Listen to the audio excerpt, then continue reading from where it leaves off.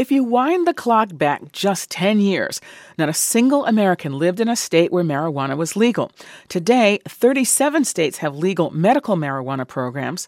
21 states and the District of Columbia have legalized recreational marijuana use for those 21 and older. So there's a huge number of Americans that have access to cannabis, either through recommendations from their doctors or being able to walk into a dispensary, order online for their recreational use. Heather Cabot is author of the book The New Chardonnay, The Unlikely Story of How Marijuana Went Mainstream.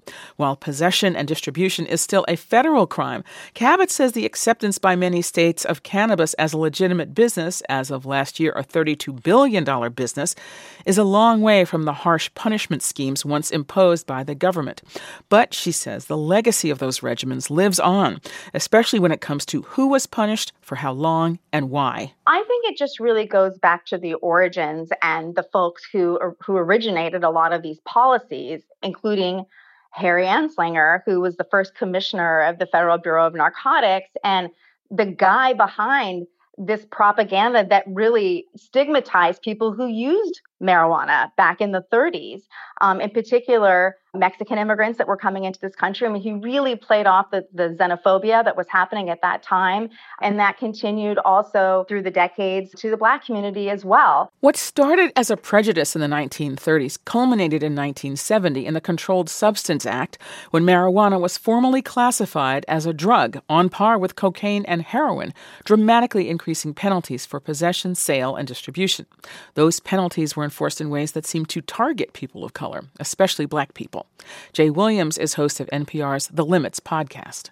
The ACLU reports that as of 2018, Black people are 3.64 more times likely to be arrested for marijuana possession than white people, despite similar usage rates, a number that has remained largely unchanged, even after cannabis has become increasingly legal around the country. And having a criminal record has long-term consequences, sometimes for decades. Criminal records for marijuana possession have led to needless barriers to employment, to housing, to educational opportunities. And that's before you address the racial disparities around who suffers the consequences. In October of last year, President Joe Biden pardoned thousands of people convicted of federal marijuana possession.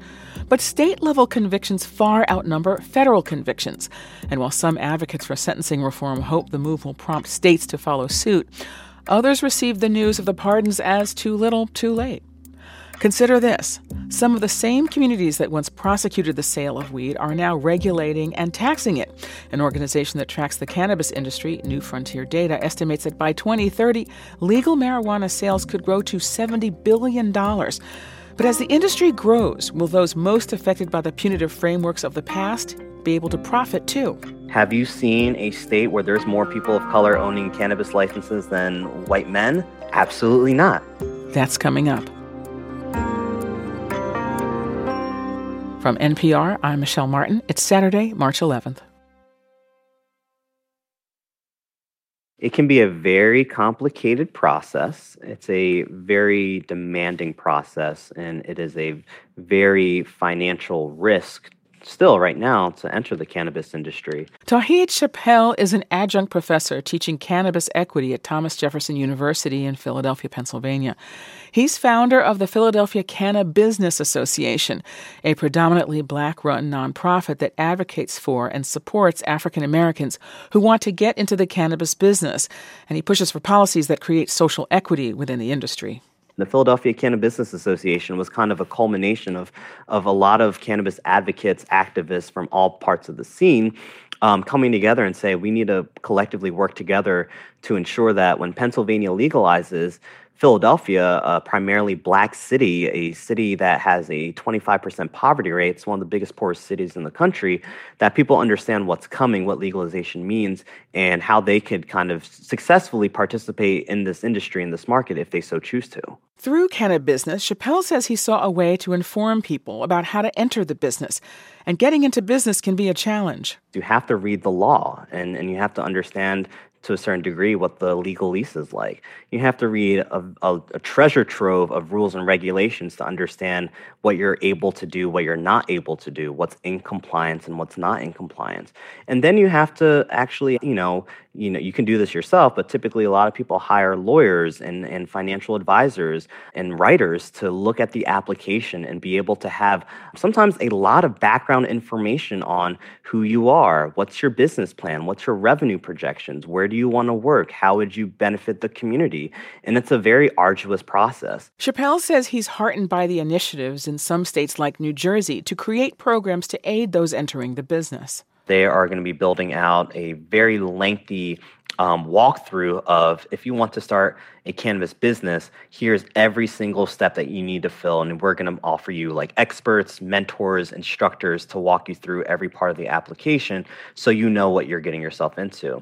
And then in New Jersey, they have the EDA that is going to be coming out with, I think, $10 million in grants, not loans, but grants to help people in the process get a annual cannabis license. But Chappelle says there has been a whitewashing of the drug, by which he means white-owned brands centering themselves and promoting the drug simply as a party drug without spotlighting the medicinal use, as well as the high cost so many Black and brown people have paid under the country's past harsh drug laws. There's a lot of pushback, and there's definitely a lot of conversations when we see brands who, use something like Black History Month or Pride to just sell their products without actually directly addressing the harms that these types of communities have faced during marijuana prohibition. It's a lot of just, this is a new commodity that we can just market and try to sell as much as possible that lacks the context, nuance, and the historical background that I think should always be connected with marijuana so people understand where this plant has come from and where this plant could go in society. Coming up. They don't make it easy on you. It took us 3 years of licensing to get to this point. So it's a marathon. That's when we return.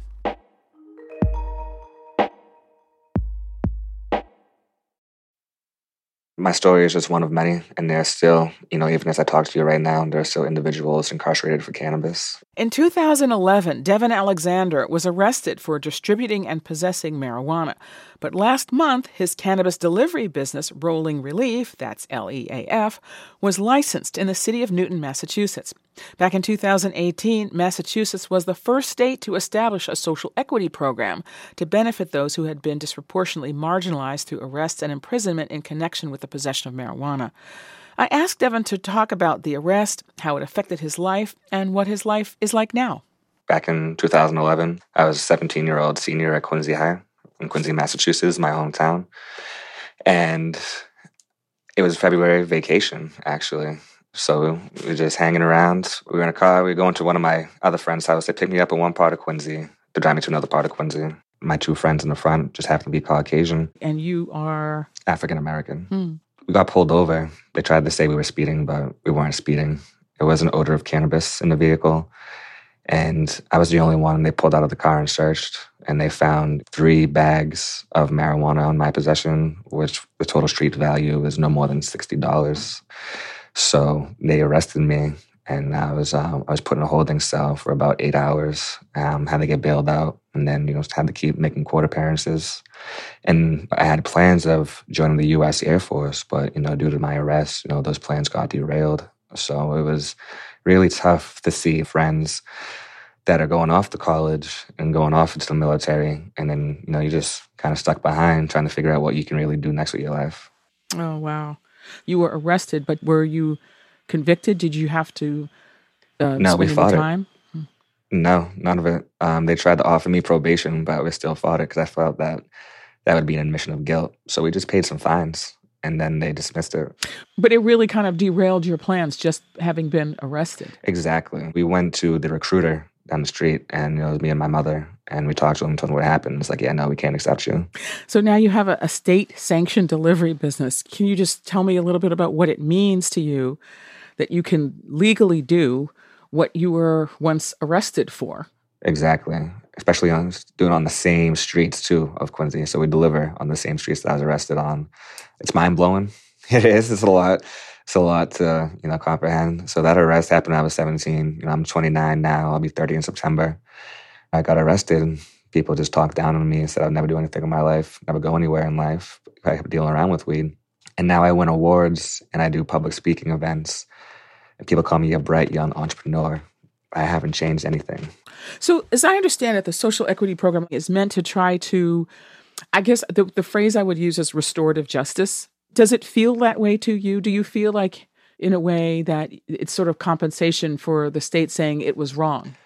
Yeah, but my story is just one of many. And there's still, even as I talk to you right now, there are still individuals incarcerated for cannabis. I feel like they want to look at it as a form of reparations. So in addition, with this new reform bill that was passed last August, the state is going to create what is called the Social Equity Trust Fund, where it's going to be, a state-sanctioned trust fund where social equity entrepreneurs will be able to get small interest loans and grants from the state, and the money gets pulled from the excise tax that they put on cannabis. Massachusetts has brought in over $4 billion in revenue since we legalized in 2016. But, there hasn't been any loans. I think a lot of the big model that people look at is, Oakland, California. They were doing that with their equity applicants. They're the ones that really put out there, hey, these people need these low interest loans and these grants because this is so tough. We can't go and get a traditional small business loan. So you're really at the will of private investors. And there's a lot of predatory practices that are going on and still go on today. So having this social equity trust fund is going to be huge for us. That whole question about loans. Cannabis remains a Schedule I drug under federal law. That means those are drugs that, according to the U.S. government, have no currently accepted medical use and a high potential for abuse. When marijuana was placed on the Schedule I at the time, it was seen as partly racist. Critics now look at that and say that that was really intended to offer an opportunity to incarcerate certain people, right? 100%. And it goes back to Richard Nixon, to Ronald Reagan, even all the way back when, in the 1930s, to Henry Anslinger. African Americans and Caucasians both use cannabis at similar rates, but the African American individual is 4 times more likely to be arrested for it than their Caucasian counterpart. Well, so there are still people who feel that this is just wrong. So for people who feel that way, is there something you would want to say? Yeah. Look at the number of cannabis deaths. How many people have died from cannabis compared to stuff that's legal? You go to a local brewery, people bring their kids, their dogs, their wife, drink alcohol that's in the 10% range, load up the car and drive home, and nobody bats an eye. We're very discreet. We're delivery. It's like we're giving people incentive to stay home. We're bringing it right to their front door. There's been so many years of, just say no, war on drugs propaganda. We really have to undo all the miseducation that has come across these past decades. That was Devin Alexander, owner of Rolling Relief. That's RELEAF. It's a marijuana delivery service in Newton, Massachusetts. It's Consider This from NPR. And if I could end on this personal note, I'll be stepping away from Consider This. Don't worry, the podcast isn't going anywhere. And actually, neither am I. I'm moving down the hall and taking on the early shift. I'm going to be co-hosting Morning Edition and NPR's morning podcast Up First. I'm Michelle Martin. Thank you for listening.